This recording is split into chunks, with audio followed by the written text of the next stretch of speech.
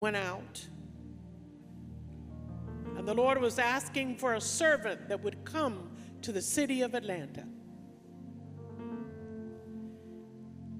And there was a reluctant young man who, in the beginning of his ministry, didn't want to be a pastor,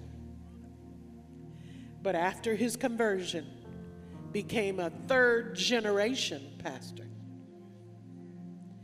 Because God was relentless, and he wanted that specific man for this particular call. Aren't you glad that this man received this call? Would you welcome Bishop Flynn Johnson?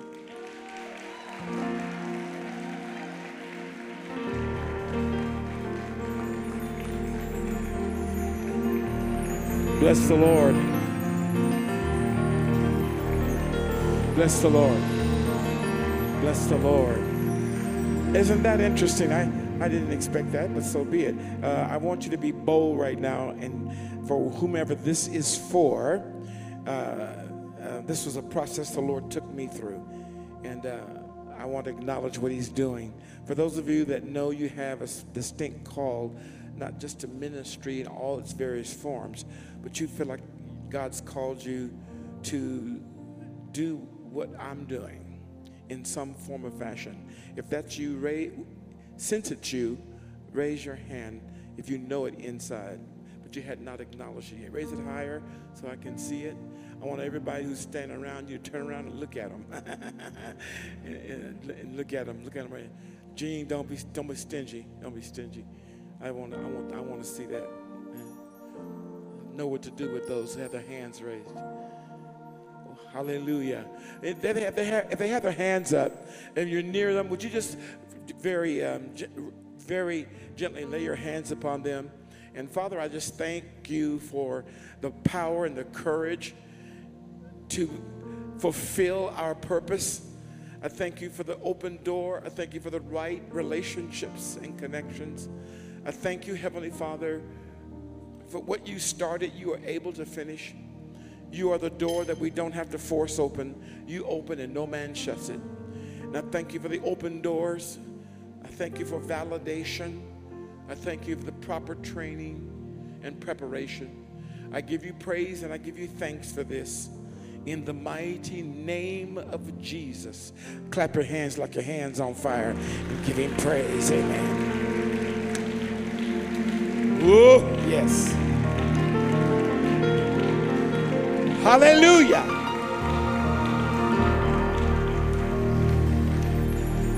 God is well able. Amen. I'm a witness. Amen. Today, for your surprise and for your edification today, I want to bring to the stage the person who's delivering the word of the Lord today. And I want you to receive him as you would receive all who stand in this pulpit. Please, would you welcome Pastor Christopher Flynn Johnson.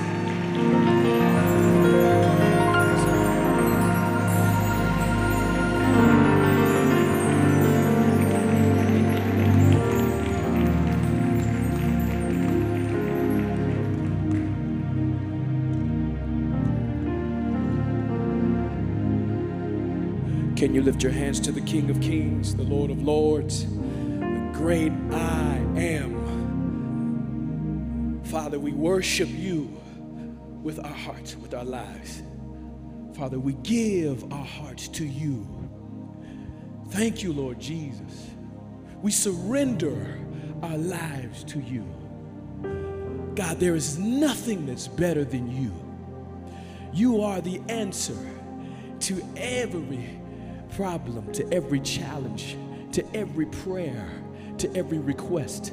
And we thank you, Lord Jesus, that you will supply all of our needs according to your riches and glory.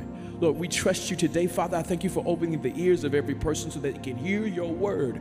Thank you, Lord Jesus, for opening their eyes so they can see themselves how you see them.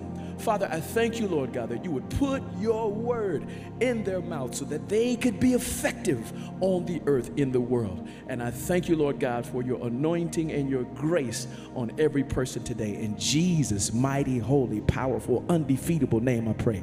Put your hands together and give the Lord Jesus a hand clap. No, that's weak right there. Because we're talking about the King of Kings, the Lord of Lords. See, I didn't have time to worship. I wasn't up there worshiping today, so I don't mind taking a second. Can you lift up your mouth, open your voice, and give praise to the King of Kings? Give glory to the Lord of Lords. Something happens on the inside of you when you give him the glory that he's due. God, we worship you. We give you honor. We give you glory. Thank you, Jesus. Hallelujah. Hallelujah. You are good. You are good. Have a seat. Have a seat. Have a seat. Oh my goodness. Lord, there is something special about Chris Smith. Lord have mercy. What a gift. What a gift. That his voice, his gift. There's something special about the way he pulls things together. Hallelujah. Can you give a clap of praise and thank the Lord for Chris Smith? Yeah. Thank you. I'm Pastor Christopher Johnson. I'm Bishop Johnson's son, Lady Carolyn's son. I have a wonderful, beautiful, amazing, gorgeous wife who is mine, all mine. And her name is Toya Johnson. I just want to honor her this morning. She's picking up my daughter, Siani, from Florida. So they're together in Florida. They're having a great time. And I'm here with my son, Christopher Johnson. We get to hang out. It's no girls in the house, so we get to do what we want to do. Until the girls come back, We got to clean up, Bishop Johnson, I also want to thank Bishop Johnson. Oh, man.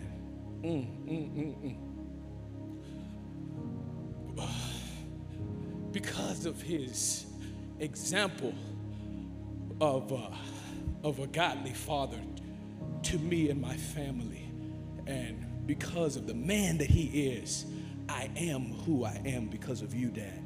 And I just want to take a minute and honor you and tell you thank you from the bottom of my heart for setting the precedence of a godly family and a priesthood family, and teaching me how to be a man, a priest in my own home, and establish the altar of God in my own home. I learned that from watching you, and all of us get the privilege of learning these things from Bishop Johnson. Can you stand to your feet for 1 second, please, and honor the man of God, the voice, the mouthpiece of God for us. Honor Bishop Johnson, our bishop. Yes. Thank you, sir. His integrity is he's dope. He's a dope dad. I got a dope example. He started this thing on the family altar, and it's really been burning. It's really been burning in his heart, and my heart caught a fire because, oh, thank you. It was not going on my nose. My heart caught a fire because nothing is more important than family.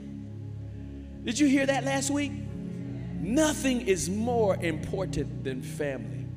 And we have the opportunity to engage in the series that he's began the family altar, and that's what I want to talk about today. And he told me I'm on the time limit, so I gotta stay on track and give this word. Okay, the family altar. That's what I want to talk to you about today. Fire on the family altar. Fire on the family altar. So, what is the family altar? I was looking for examples of stories in the Bible of characters who built a family altar, and I ran across a couple. The first one I came across was Noah. Noah built an altar to thank the Lord after he spared his family from the flood. God found it pleasing and responded to Noah's actions with a promise that he would never again destroy all living things with the flood. And this is in Genesis 8:21. That's Noah. Noah was one of the first people that built an altar to say thank you to God for sparing he and his family's life. The second example of someone in the Bible I ran across was Abraham. Abraham built an altar in the place where God made an everlasting covenant with him, giving him the land of promise for his family and descendants forever. And this is in Genesis 12:7. Jacob was another person.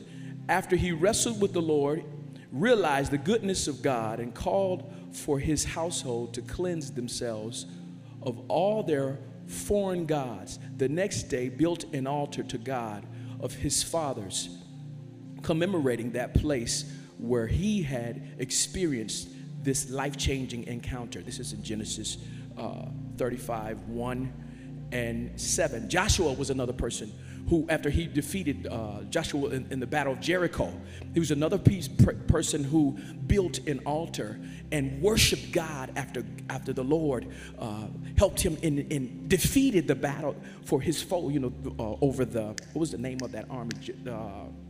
Joseph in the battle of Jericho. It was what was the enemy's name?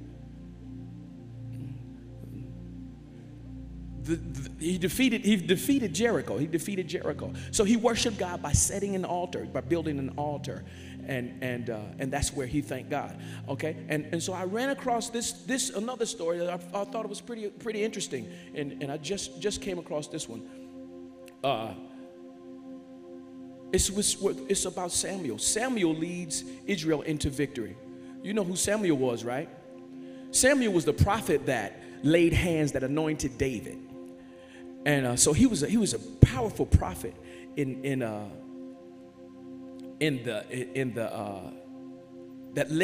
led he was an elder in the Israelite army.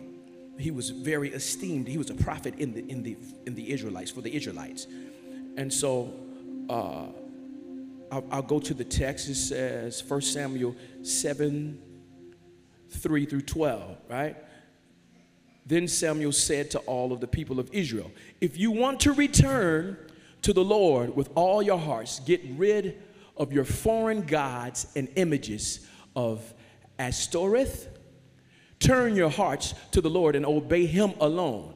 Then he will rescue you from the Philistines. The Philistines were trying to kill the Israelites, right?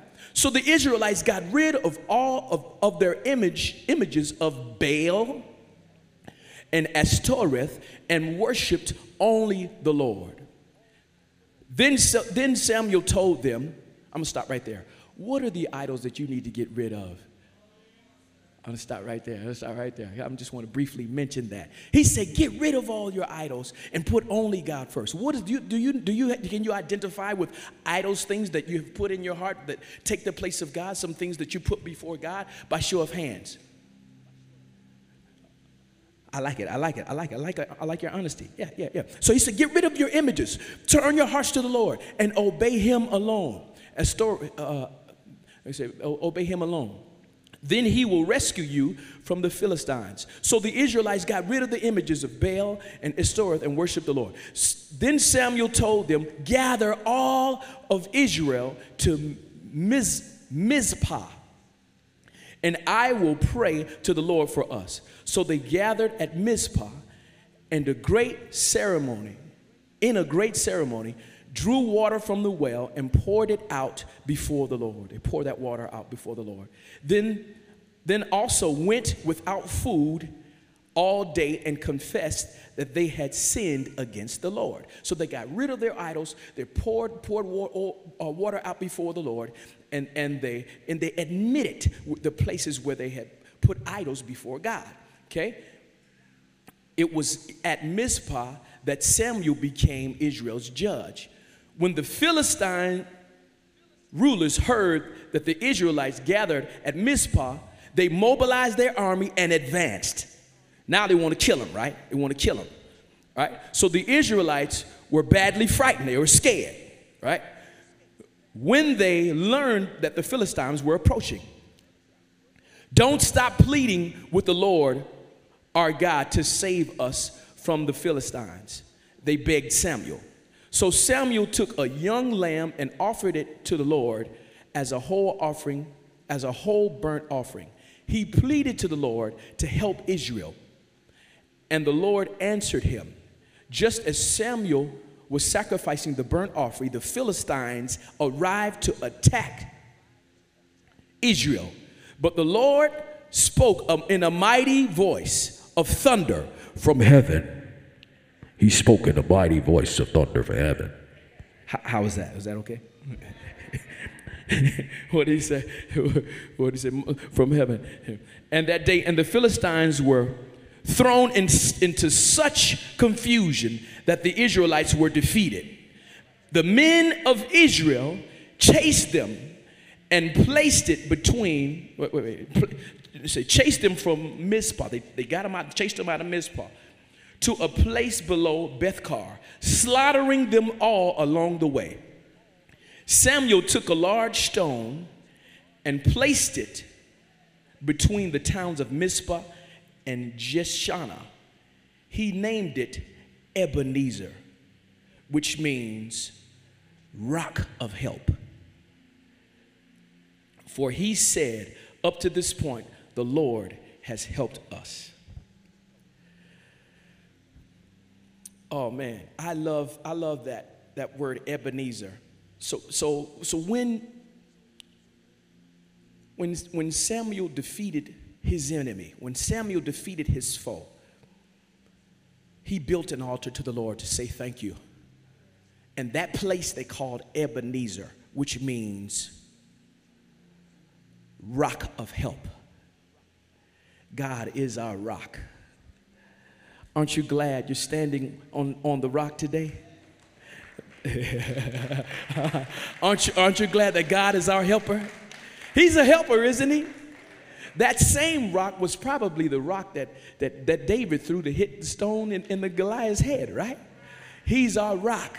He is our strong foundation. So Samuel, that was a picture of Samuel. He was one of the first people who demonstrated teaching Israel how to build a family altar, how to build an altar, right?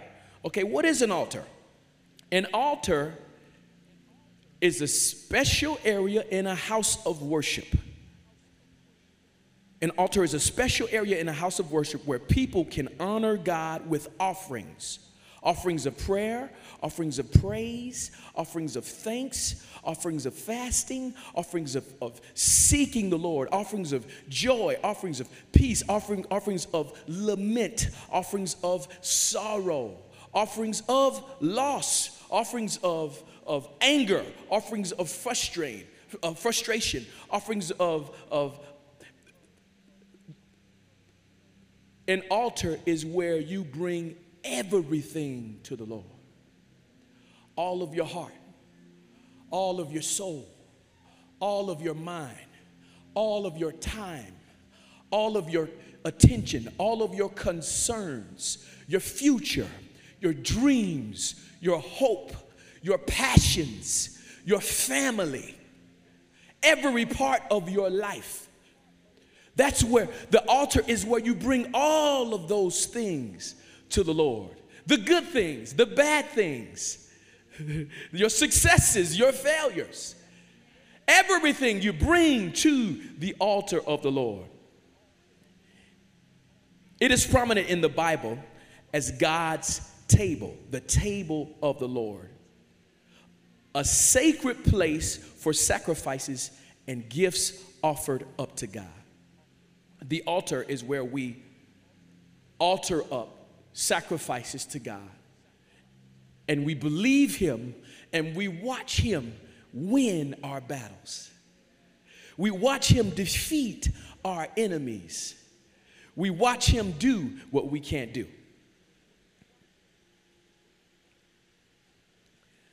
What is a family altar? Are you still with me?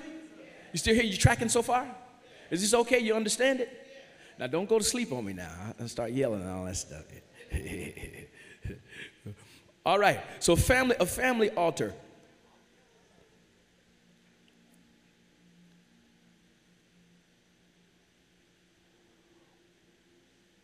What is the family altar?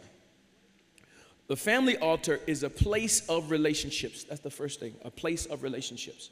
A family altar is a place of relationship, a place of communion. It's a place of communion with God, koinonia. Koinonia is being in relationship with someone, in a covenant with someone. This says, I have your back no matter what. We are joined together no matter what. A blood covenant which says, I will never walk away from you, even if I get mad with you. Because, you know, a relationship, that happens. You know, there's conflict and people get mad with one another. You know, even if I get mad with you, I will not walk away from you. And this is the kind of relationship that is in a family altar. What's a family altar? A place of relationship. This is this is the act of worshiping, sharing, and working together. The table of the Lord is an altar. God admonished us not to partake in two tables, the Lord's table and Satan's table. You cannot drink the cup of the Lord and the cup of demons. You cannot be partakers of the Lord's table and of the table of demons. This is 1 Corinthians 10:21. No man can serve, no man can serve two masters. This means you have to make a decision who you're going to live for, who you're going to serve, who you're going to dine with.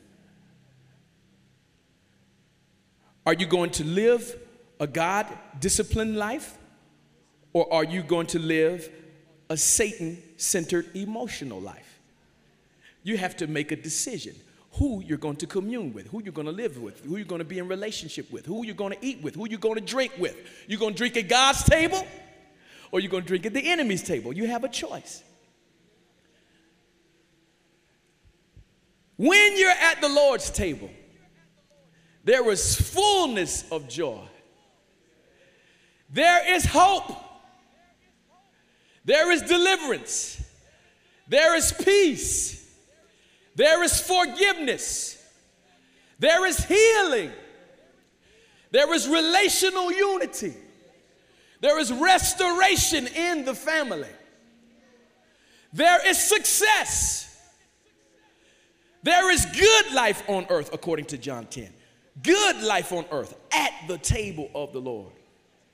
I suggest that you be at the table of the Lord. It is a place of relationship. The family altar is a place of relationship. The family altar, which is the table of the Lord, is a place of relationship. That was number one. Okay, number two, the family altar is a place of critical conversations. It is a place for critical conversations. Psalm 78, 4 through 7.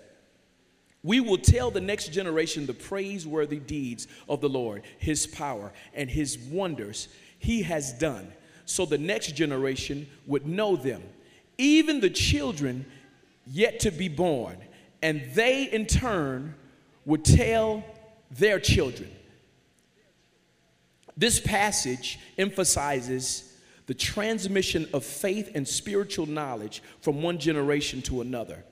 It suggests the need for intentional communication and sharing of God's works within the family, fellowship within the family. Critical conversations. The family altar is a place for critical conversations. My father would have these awkward moments. He would ask us a question at a table. He would wait till we got at the eating table, and it would be these awkward moments, and he would ask us these questions. He would be like, so, what do you believe in God for? Like, everybody's laughing, having a good time, and here comes Dad. He's busting out with this question, right? So, what do you believe in God for? And we're like, in the back of our minds, I'm looking at my sister and my brother like, oh, Lord, here we go, another sermon, you know. He's going to tell us something that we about to be in another sermon. So he would ask us these questions, and in those conversations, we would talk about what we would believe in God for. And it was an uncomfortable space, I could only imagine for him, but he didn't care. Because he knew that if he asked these questions, that something very special was going to happen. So one of the first things that he asked me, he said, what do you believe in God for? And I said out of my mouth, I said, I'm believing God for better grades. And at the time I was struggling with education. I was struggling. My self-confidence wasn't top tier. I didn't see myself at the head of the pack. I was a natural born leader, but I didn't see myself that way. So I struggled in education where learning is concerned. So my grades weren't that great. And so we prayed as a family for better grades. And when we did that, and we believed God, I got all A's. This was in my early education. And from that point on, I got straight A's. And this was a demonstration to me that when the Father asks questions about what you need, it helps you to identify the need that you have in your heart and to give those things to the Father and believe for those things. It helps your faith. And it also encourages other family members to pray for whatever you're believing for with you. There was another thing we were believing God for. Now, all of us, me, Tiffany, and Matthew, were believing God for a dog, right? We wanted a dog. And my dad was like, I don't want no doggone dog because it's a child, because they eat, and they urinate, and they poop. You know, it's another child. It's a whole responsibility. And you got to walk it. And you got to go get it clipped. And you got to go get it, you know, make sure its heart's good. And all this, you know, you got to take, there's so many different responsibilities that you have to, you know, taking care of the dog. I can only imagine what my dad was thinking. My wife and my kids want a dog. No, I'm telling you that my wife and my kids want a dog. I don't want no doggone dog. I don't want no dog because they urinate in the house. They poop, you know, it's a whole nother, you got to clip them. So I'm like, Lord, I don't want no dog. So here's what here's what mom, was it mom? Did mom tell us to do that? Oh, no, it was dad who told us to go get a dog dish. So we bought a dog dish, right? About believing in God. He preached a message about faith, believing in God. So we bought a dog dish, right? We bought a dog dish, and he said, go get a leash. And so we would pray at the family altar. We would pray about this dog, right? We bought the leash and we bought the bowl, right?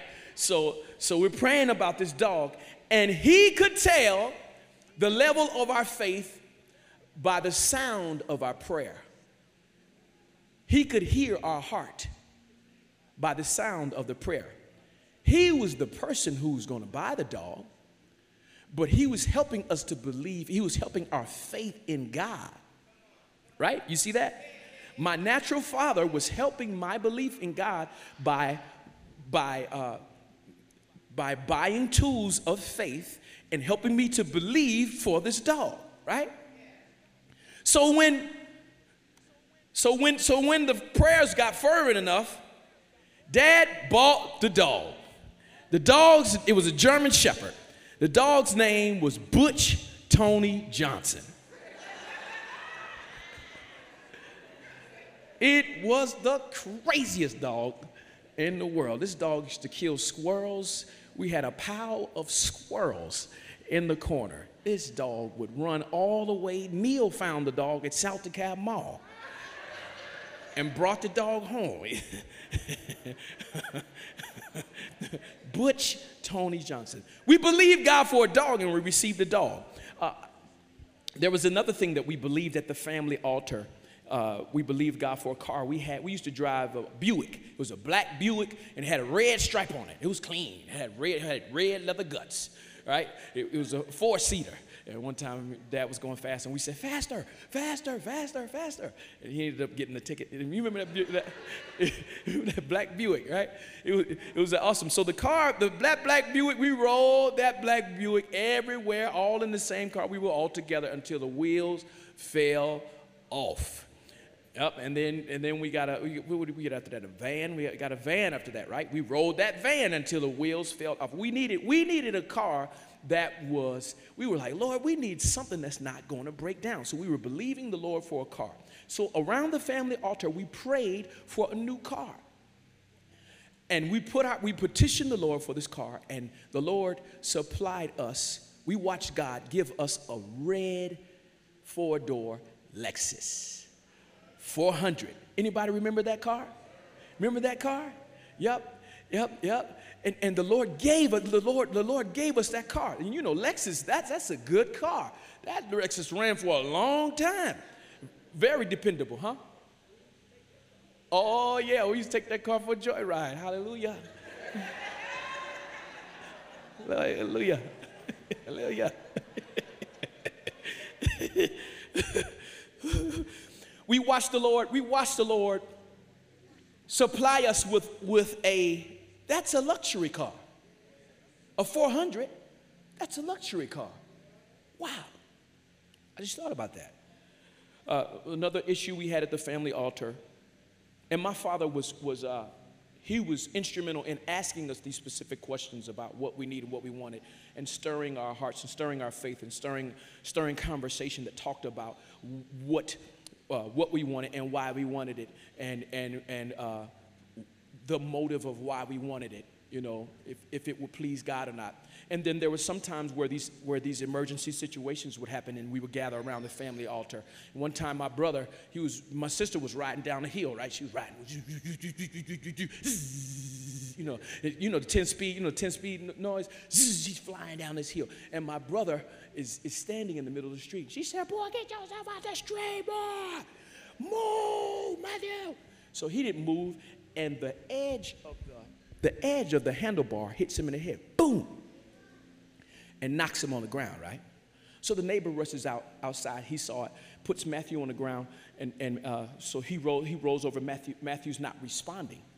So he was trying to do CPR right there. And I'm looking like, what the world is just happening? So in a panic, I can't remember how Matthew ended up in the car, but we all ended up in the car. And no, he came in the house first, right? Came in the house first. Because did he get up off of the ground? I can't remember if he got up off the ground or not. He got up and came in the house. And then he wasn't, but he was fuzzy. He was still fuzzy, right? So did you call him in the house? Mom called his name in the house. She said, "Matthew, come here." And he didn't respond. She said, "Matthew, I said come here." You know Lady Carolyn's voice. She got the kind of voice when she go outside, she could say, "Matthew, Christopher, Tiffany, Matthew." We can hear her from 3 blocks away. I ain't lying. And if we didn't hear her, people in the neighborhood would be like, "Hey, your mama calling you, boy." I promise you. So right? That's how we knew to come inside. So she called him, and he didn't respond. So she called him again. She said, "Matthew, I said come here." So he starts walking to her and walked right past her. She without fail, she scooped him up, put him in the car, drove him to, what's that corner place on Wesley Chapel, the urgent care to Wesley Chapel. And that's where he started having grand mal seizures. You know what a seizure is, right? So when your body convulses. Now his body was jumping off of the table. His whole body was jumping off the table. And no, we still didn't know what was wrong. We still didn't know what was wrong. It was an attack on his life. That's when we came to the family altar. We started agreeing in prayer together over Matthew's life. And when we started agreeing together over Matthew's life, don't you know that the doctor couldn't find anything? Not a bump, not a lump, not a scratch, not a nothing. anything that notified seizures or anything. Today, he is a strong, powerful man of God with his wife and his 2 kids, and they are loving God, and he is awesome. Yes, give God praise for my brother. Yes, he is who he is because of the prayers at the family altar. Right? There's another situation that happens real small. I got a couple more. How am I looking on time? Okay, on time? We were riding that red Lexus for a while now, right? And then the schedule started changing. You know, Matthew was involved in dance, and tap, and jazz, and acting, and what else, Tip? Oh gosh, he had 4 or 5 places he had to go. I had basketball, I had track, all kind of stuff. You know, I was doing. Tiffany had basketball. She had, stuff that Judah Jam practice. She was on the dance team and all this other stuff. So she had a whole schedule. Yes. Oh yeah, y'all don't know Tiffany was a dancer. Yeah, I can talk about it. Yes, I can. Yep, Tiffany used to say,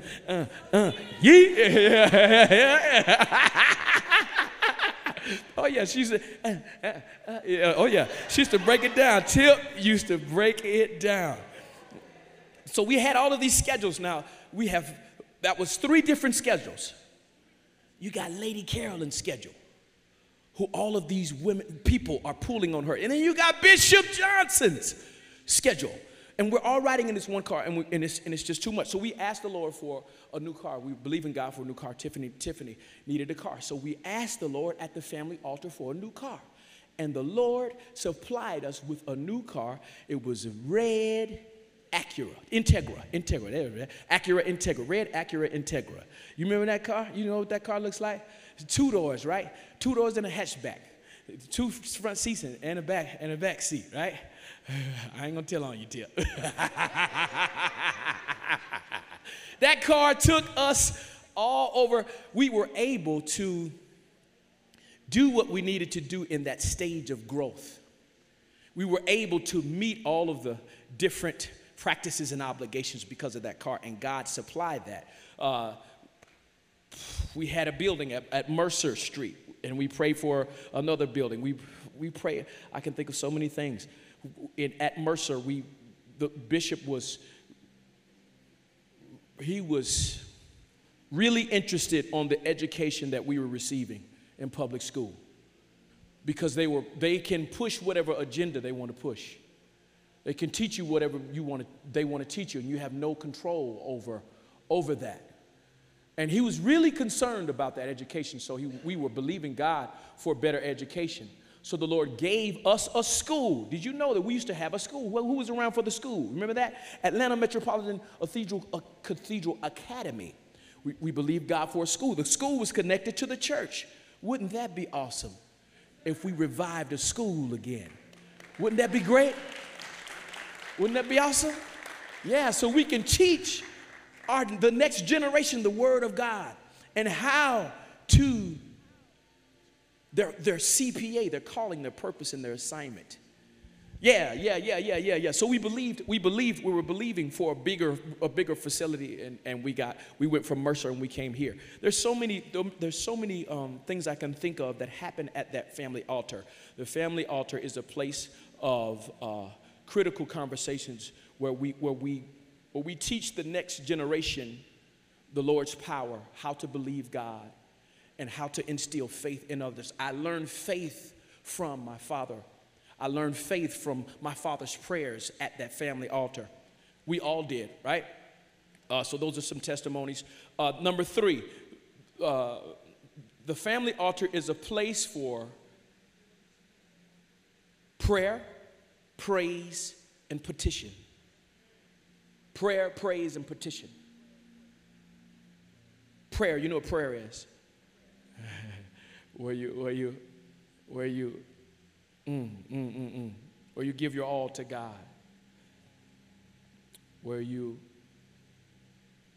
take whatever you need to the Lord in prayer, where you take what you have. You don't even have to, it doesn't have to be a need. Prayer is just being there, being in relationship with the Lord, being there with Him. being in conversation with the Lord is enough. He has what we need. He's going to give us what we need. But just being there in relationship with him is more important than anything. Prayer, the altar is a place of prayer. It's also a place of praise. Praise where you make God the biggest. Praise is where it decentralizes self. Praise is declaring the worth of God. He's worth all of the praises in every tongue, in every generation, every tribe, every nation, all over the world, because he paid the highest price. We praise him because he let them talk about him. He let them beat him, spit on him, call him names. He let them whip him, tear his flesh. He let them strip him, embarrass him in public. He let them nail his hands. He let them nail his feet, pierce his side. And the whole time he was thinking about you. He was thinking about me. And he stayed there. And he had the heavenly host on his side who were waiting to make a move. Just say the word, Jesus. Can you imagine the heavenly host ready to intervene in that situation? He said, no, I'm staying right here because I want to set him free. I want to set her free so that she can live a free life. He can live a free life. And he stayed there for you and for me. And that's why I love him. That's why I praise him. That's why I adore him. That's why I give him the glory. Because he first loved me. His love never fails, always remains the same yesterday, today, and forevermore. He's the Alpha, the Omega, the beginning, the end. He was there. He already thought about us before the beginning of time. He loved us before the beginning of time. His love has remained the same through thick, through thin, through good, through bad. God has remained. His goodness is forever. That's why we praise him. Is that good? Take a second right there. Praise the Lord right there. Well, we praise you. We give you glory. We give you honor. Praise belongs to you because you paid the highest price. That's a place of praise, a place of petitions where we ask the Lord for what we need. We ask the Lord for what we need. Whatever you need, God will supply. Whatever you need, the Lord has for you. Hallelujah. He has it all in his hands, and all you have to do is ask. Everybody who knocks, everybody who asks, everybody who seeks, they'll find. Hallelujah. He has all of those things for us. It's a place of thankfulness where we thank the Lord, where we worship him, where we trust in him, where we render our prayers, we send our petitions, we praise and worship him, and it's a place where we trust the Lord. I learned all of these things at my family altar. I learned how to praise God from my mom, because any given Saturday, she would be in her bathrobe, right? And all right, I ain't gonna do it. And you can hear my mama praising God to the top of her lungs. Hallelujah! God, you're good. God, you're worthy. This isn't her bathrobe now. God, you're awesome. God, you're amazing. On time, God. You know, she old school praise. You know, they go, it take it right in real quick. You know, I learned how to praise and worship from my mom. I learned how to be still from my dad. To be still in the presence of the Lord. To listen to God. I watched my dad listen to God in perfect silence. But there was just thickness in the room. There was this anointing, this presence in the room. God was in the room. And he would listen to God. And God would tell him these things. And I watched my dad. I learned stillness from my dad.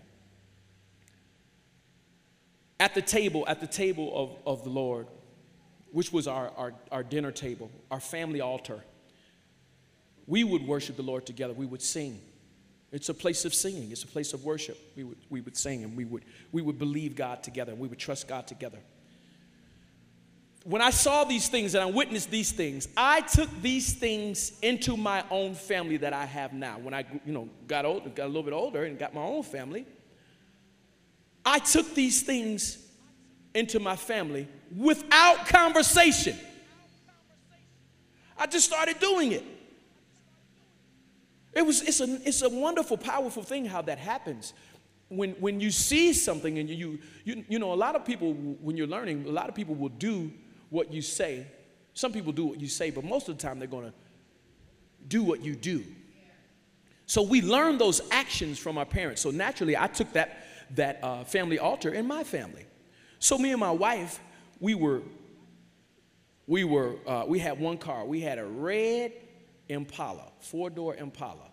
And that 4-door Impala would break down at the drop of a hat. It was smoking, and it was stinking, and the engine would one time I lifted up the hood, and the smoke was all the way up in the sky and on the side of the highway, and everybody was looking at me. I was like, Lord, have mercy. So we were believing God for another car. That same car we took to Honda. Before we took it to Honda, we believed God together. We believed God together at the family altar. And we watched God do a miracle. We took that car that had so many problems, and we sold that car to Honda, and they gave us 2 cars. Hallelujah. Hallelujah. It was a crazy, amazing deal that doesn't exist. She got a Civic, and I got a CRV, a Honda CRV. And we were able to do what we needed to do, because she was going one way, I was going another way. So we needed 2 cars, but we had to figure out together for a time. Okay, so after we got those 2 cars, we were believing God for kids. The doctor told my wife that she wouldn't be able to have kids.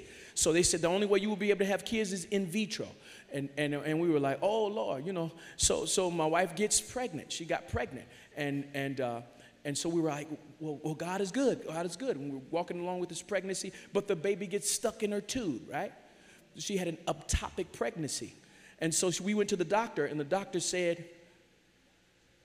either one or 2 things needs to happen. We need to take this baby, or the baby's going to take you. You got a decision to make. So we decided to take the baby. So we lost that baby. And that was a tough time. That was a tough time of loss. So we took that sorrow to the altar of the Lord. And we walked through a time of sorrow at the altar of the Lord. And the Lord helped us to process our emotions, to process our pain, to process our anger, to process the hopes that was deferred. And so I went to my father's family altar again. I said, Dad, I don't know what to do. We're in this situation. So he said, I want you to go back to your altar. He said, I want you to lay your hands on your wife every night without fail and believe God. Hallelujah. I'm speaking to somebody's heart right now. I'm speaking to somebody's situation right now who has had hope deferred, who is hoping for kids. He said, every night, lay your hands on her womb. The doctor said, no, y'all can't have kids. You're not going to be able to do it. So I did what he told me to do. I laid my hands on her stomach every night, and I declared that her womb was fertile. And I declared the promises of God. And I read the word, and I declared God. I told him he wasn't a liar, that he was going to answer. And I thanked him, and I praised him for the child, that it was going to bring us so much joy, and that I would give my life to raising a godly generation. There were some things that I had to do. I had to commit my life to a life of faithfulness before God at the altar. So I had to change some things in my heart. Some things had to go. I had to get rid of some things that I was dealing with in my life. I could talk about those things. I'll bring up those things shortly here. But I had to get rid of some things. And so when I did, I got this thing in my heart. I got this rejoice in my spirit. And we went to the doctor, and the doctor told us we were pregnant, and Siani and Christopher are here. Hallelujah. That's a miracle. That's Jehovah Rapha's work. Yeah. The healer. He gave us kids. And they are beautiful demonstrations of young people who love God. Keep going, man.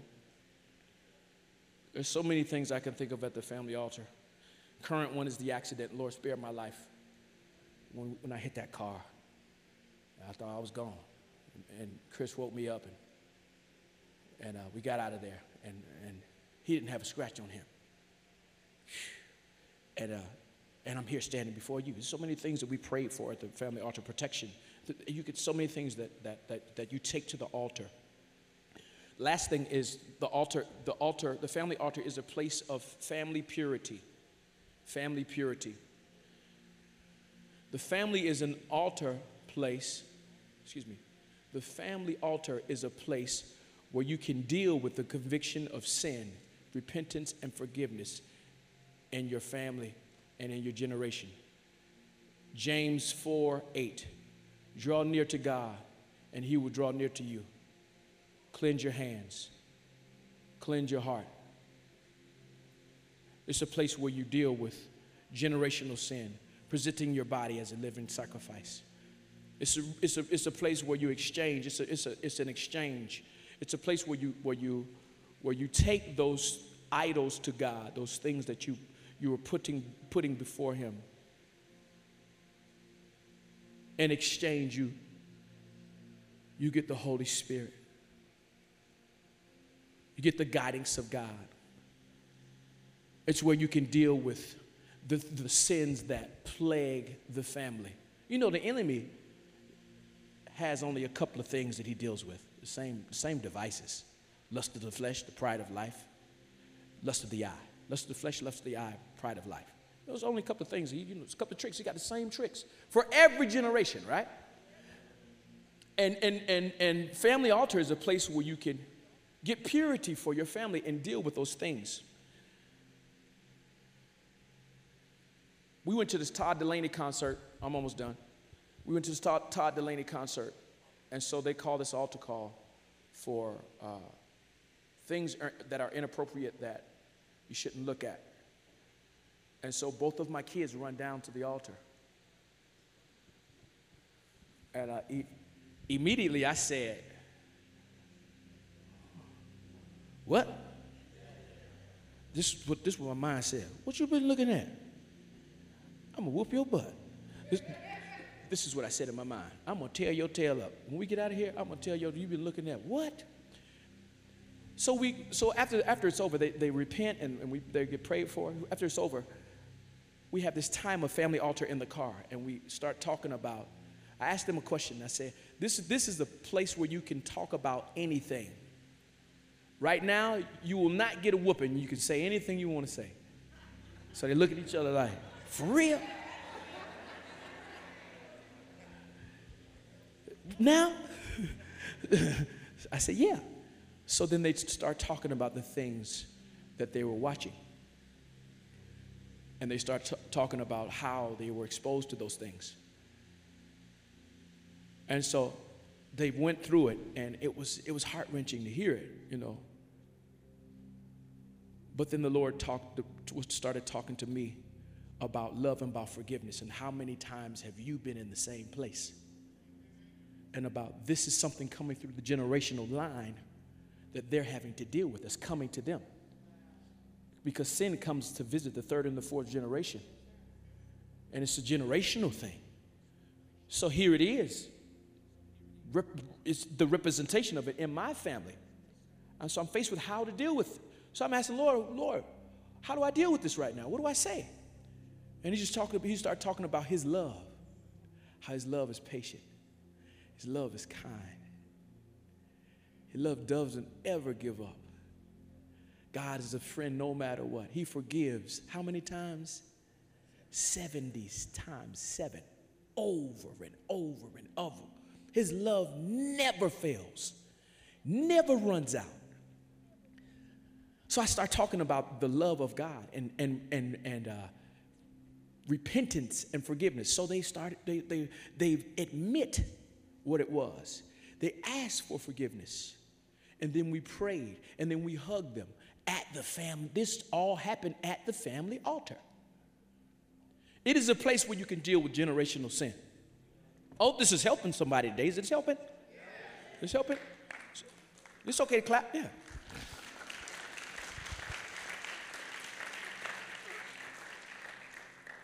So yeah, it's a place of family purity.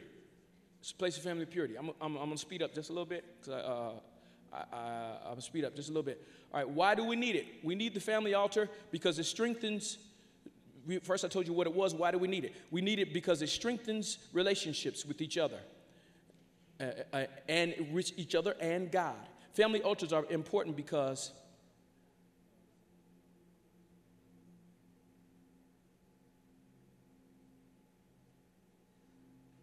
it's important for one generation to teach the next generation how to serve God, how to love God. Joshua 1:24-15 says, "As for me and my house, we will serve the Lord." This verse highlights the responsibility of parents to lead their families in serving and worshiping God. It helps. Why do we need it? It helps strengthen the family relationships with each other and with God. And it teaches us how to relate to each other and how to relate to God.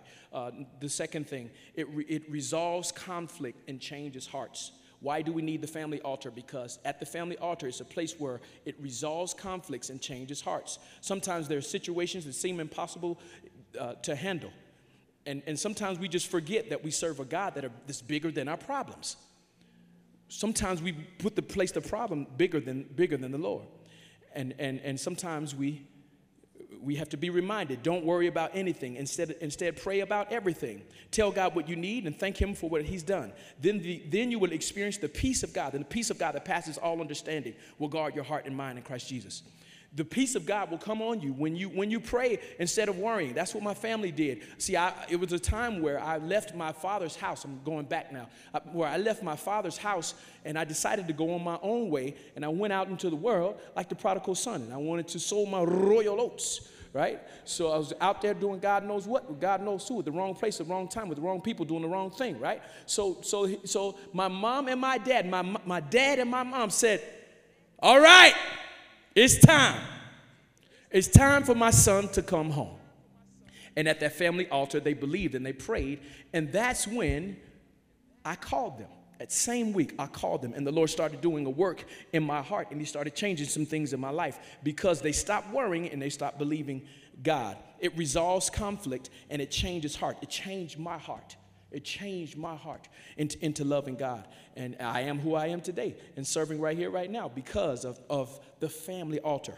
Last one. Yeah, I'll skip. This is the last one.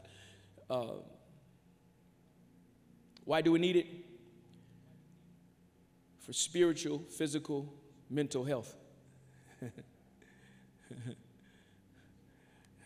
A family altar is a place for physical, spiritual, mental health. When your family members take time to share their hearts with each other, it helps everyone feel valued. Coming together in his love offers a set time to find out what is happening in each other's lives, discover one another's needs and dreams, and gives an opportunity to show we care about each other. To consider taking the time to hear from each other before launching into prayer. It's good to start by asking questions to break the ice and to get communication started. These are some examples of the questions that you may ask. What what is pressing on your heart right now? These are some of the questions. These are some of the questions that will engage your memory at the altar so that you can pray for. Then this will help you when you're building yours. Who in here has already established a family altar? From what I'm talking about. Yes. Hallelujah. Hallelujah. Hallelujah. Yes, these are some of the questions that you can ask, in your own family altar, in establishing your own family altar. What is pressing on your heart? What are you thankful today for? Is there anything you are hurt or disappointed over? What do you need to do? What do you need God to do for you this week? If anyone has need of prayer for physical healing, you can pray for them for healing. Okay? I know, baby. I'm almost done.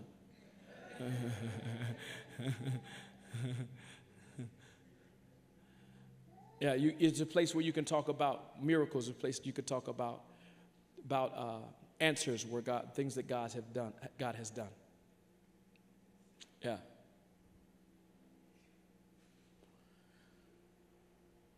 So the way that I'll give you a couple of tips you could start a family altar. Just raise your hand for those of you who does not have a family altar by show of hands. Who does not has established a family altar? It's okay. It's okay.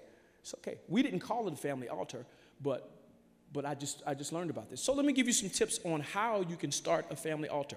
You can ask a simple question to your family members. You can text this. What do you need from God? What do you believe in God for? What do you believe in God for? That's how you can open up that question. And then you can send them another text and say, can we have a FaceTime we can pray together? Or can we get together and pray together and pray for these things? And that is the beginning of a family altar.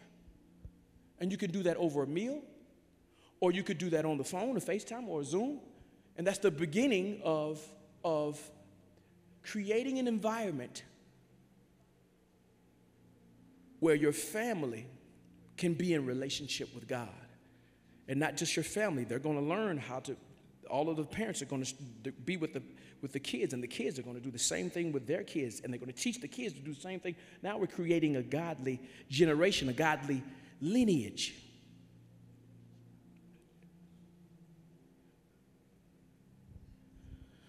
So I got a question for you.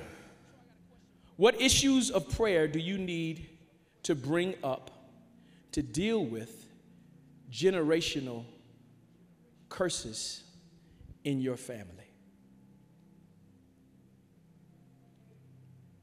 What things do you need to bring up in your family altar? I'm raising this question this way because it allows you to identify what's going on in your own personal life or what's going on around you that you need help with. What issues of prayer do you need to bring up and deal with generationally? Generational curses in your family. What conflicts are you having? What relational conflicts are you facing where there's no unity? What critical conversations need to be had? Where are there broken relationships in your family or in your home? Where some people are just angry with each other or angry at God? What issues of family purity need to be dealt with? Where are the places that need to be dealt with in prayer concerning family purity? Could it be drunkenness? Could it be sexual immorality? Could it be pornography? Could it be anger? Could it be adultery? Could it be appetites? Could it be gluttony? What issues need to be brought up in prayer for your family? By show of hands, is there one issue that needs to be brought up in prayer? If there is, can you do me a favor, stand to your feet?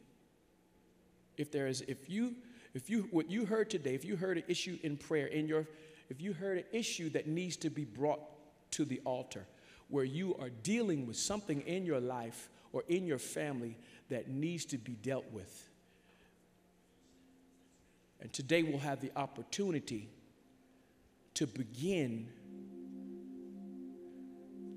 the family altar and dealing with those things. I think that this moment is special because the Holy Spirit always identifies those things and is faithful to start dealing with those things. How should we do this? Should we come down? Should we stay where we're at? Let me see. Come down here. Come down here. Come down here, if you will.